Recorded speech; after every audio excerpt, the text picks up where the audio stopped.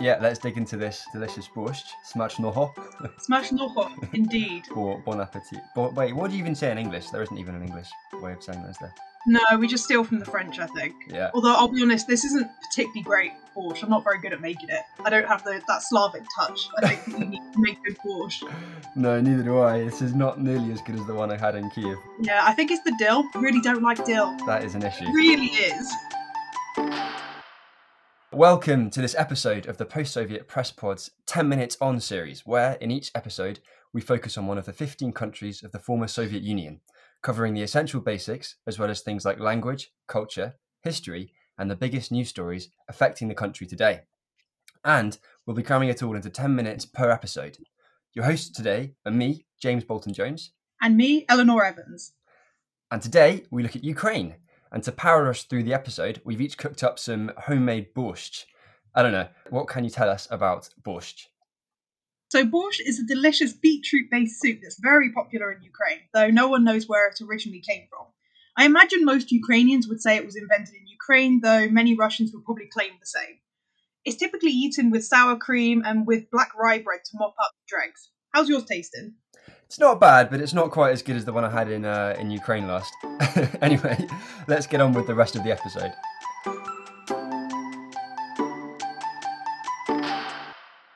Firstly, I don't know, give us some quick-fire facts about Ukraine to get us started. Ukraine is a country in Eastern Europe with a population of around 44 million people, neighbouring quite a few countries including Russia, Belarus, Poland and Romania. The main religion is Orthodox Christianity, though there's some quite complicated context there which we'll touch on later. The main languages spoken in Ukraine are Ukrainian and Russian. Speaking of which, can you say anything in Ukrainian, James? Well, as it happens, I've been taking a class in intermediate Ukrainian at UCL this year. So how about Chai vam shchastit, meaning good luck, which we're going to need if we want to fit everything we want to say about Ukraine into just 10 minutes. Let's turn to history now. Ukraine gained independence in 1991. But what came before that? Okay, so although Ukraine in the modern understanding began to be conceptualised around the first half of the 19th century, Ukrainian nation builders tended to focus on two much older polities, which in their eyes contain the origins of the modern Ukrainian nation. The first one is Kievan Rus, a polity that lasted from around the 9th century to the 13th century, when it was taken over by the Mongol horde. Check out the episode on Russia for more details. And the second polity, which modern Ukrainians refer to, is the Cossack Hetmanate, created by Ukrainian Cossacks in the 17th century. The Cossacks called their leaders Hetman, and in 1649, Hetman Bohdan Khmelnytsky defeated the Poles, who at the time controlled much of the territory which is Ukraine today, and created what some view as the first Ukrainian state. The Hetmanate didn't last for long, though, and it was dismantled in 1785. In the 19th century, one part of what is now Ukraine was in the Russian Empire, and the other part was in the Austro-Hungarian Empire. In the Russian Empire, the people who would later become Ukrainians were called Little Russians, and in the Austro-Hungarian Empire they were called Ruthenians. The development of a national consciousness proceeded at different rates in different ways in each part. Right, and the collapse of the Russian Empire after the October 1917 Bolshevik Revolution, and the collapse of the Austro-Hungarian Empire after World War I, led to the creation of the first modern Ukrainian state, which united the parts which had been under both of those empires. And this survived in various forms until the 1921 Treaty of Riga, when the Bolsheviks and the Poles agreed to divide up Ukraine once again. Most of it became Soviet Ukraine, but a couple regions in the west became part of Poland.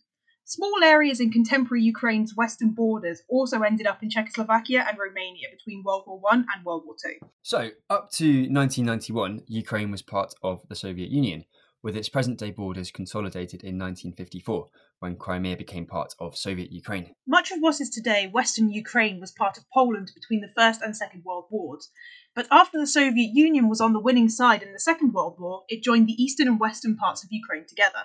Ironically enough, it was the leader of the Soviet Union, Joseph Stalin, who was responsible for uniting Ukraine. Why do you say ironically? Well, Stalin was in charge of the Soviet Union during what is known as the Executed Renaissance, which was when the Soviet authorities killed or imprisoned much of Ukraine's intelligentsia in the 1930s.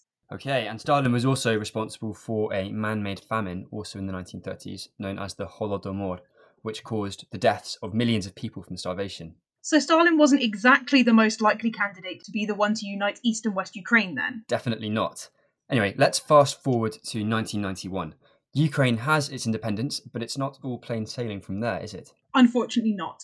Though the communist regime was gone, many of the communist elites stayed in power, with the leader of Soviet Ukraine, Leonid Kravchuk, becoming independent Ukraine's first president. And then he lost the 1994 elections to another Leonid, this time Leonid Kuchma, who stayed in power until 2005. The previous year, 2004, was an important one for Ukraine because it was the year of the Orange Revolution, when thousands of people protested on Independence Square in central Kyiv. They were fed up with the widespread corruption under Kuchma and were outraged by attempts to rig the election and put his preferred successor, Viktor Yanukovych, in power. Amazingly, the protesters succeeded, with Yanukovych agreeing to hold new elections in which his opponent, Viktor Yushchenko, won. Yeah, but then Viktor Yanukovych won the 2010 presidential election and set about enriching himself and his family. This created general dissatisfaction with the Yanukovych regime, which climaxed in November 2013, when Yanukovych turned his back on an agreement with the EU and instead decided to sign an agreement strengthening ties with Russia. This then triggered protests, once again on Independence Square in Kyiv, and efforts to suppress the protesters only increased their numbers. Things really came to a head in February 2014, when over 100 people were killed. Yanukovych fled to Russia, and Ukraine formed a new government, with subsequent elections making Petro Poroshenko the new president of Ukraine. Right, and these protests are often referred to as the Euromaidan, partly because of the fact that Yanukovych rejected the deal with the EU, and partly after the word for square in Ukrainian, Maidan. As the protests centered around the independent square in Kiev, Maidan Niezalezhnosti in Ukrainian. But then during all of this, Russia annexed Crimea and invaded the east of Ukraine, with support from local separatists, who proclaimed the creation of the Donetsk and Luhansk People's Republics.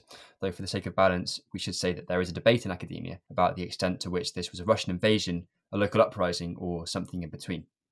This state of affairs continues to this day, with Crimea now de facto part of Russia, and the war in the east of Ukraine ongoing. And it's worth emphasising that under Ukrainian and international law, Crimea is part of Ukraine. Moving on to culture. Ukrainian culture before independence was often incorporated into the cultures of the multinational empires it was part of. For example, 19th century writer Nikolai Gogol, in Ukrainian Mykola Hohol, is often thought to be Russian, though he is from what is now Ukraine.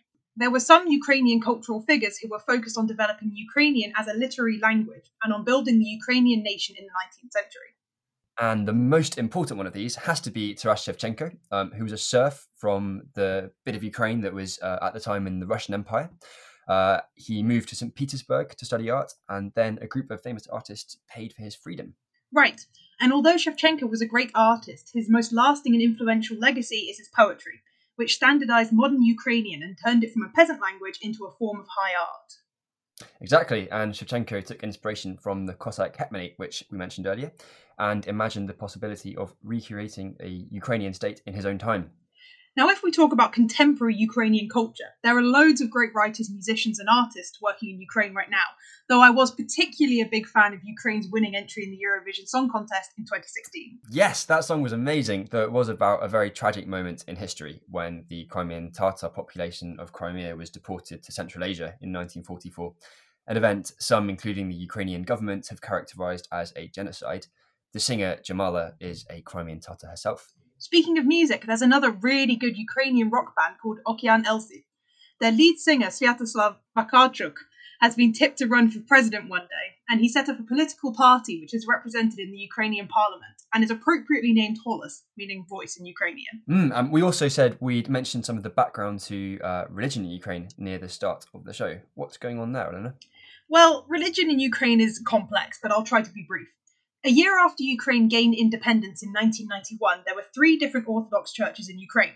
One was linked to Russia, one called itself the Kievan Patriarchate, and the third wanted autocephaly, which basically means recognition as an independent church. Brace yourself for some complicated organisational details. These demands for autocephaly fell on deaf ears until the outbreak of war in 2014. Due to the worsening of relations between Russia and Ukraine, the church that wanted autocephaly merged with another Orthodox church, leading to the creation of a new church called the Orthodox Church of Ukraine, which then gained independence. Phew! So, after that whistle-stop tour through Ukrainian history and culture, what are the main issues facing Ukraine today, Eleanor? Well, the 2 biggest issues are the struggle to implement and realise the spirit of reform which emerged after the Euromaidan, and the ongoing war in the eastern Donbass region, which doesn't look like it's going to end anytime soon. No, sadly not. And though Ukraine's current president, Volodymyr Zelensky, was elected on a promise to find a peaceful solution to the war, he hasn't done so yet. Funnily enough, before entering office, Zelensky was an actor and a comedian, and he gained his presidential credentials by playing the president in a TV show. Wow, talk about life imitating art. So in terms of reforms, what are the main areas that need reforming? So a key one is Ukraine's courts and its legal system in general, parts of which at the moment are very corrupt. Another connected issue is the dominance of the oligarchs in Ukraine, very rich business people who have an oversized influence on Ukrainian politics, the economy, the courts, and the media.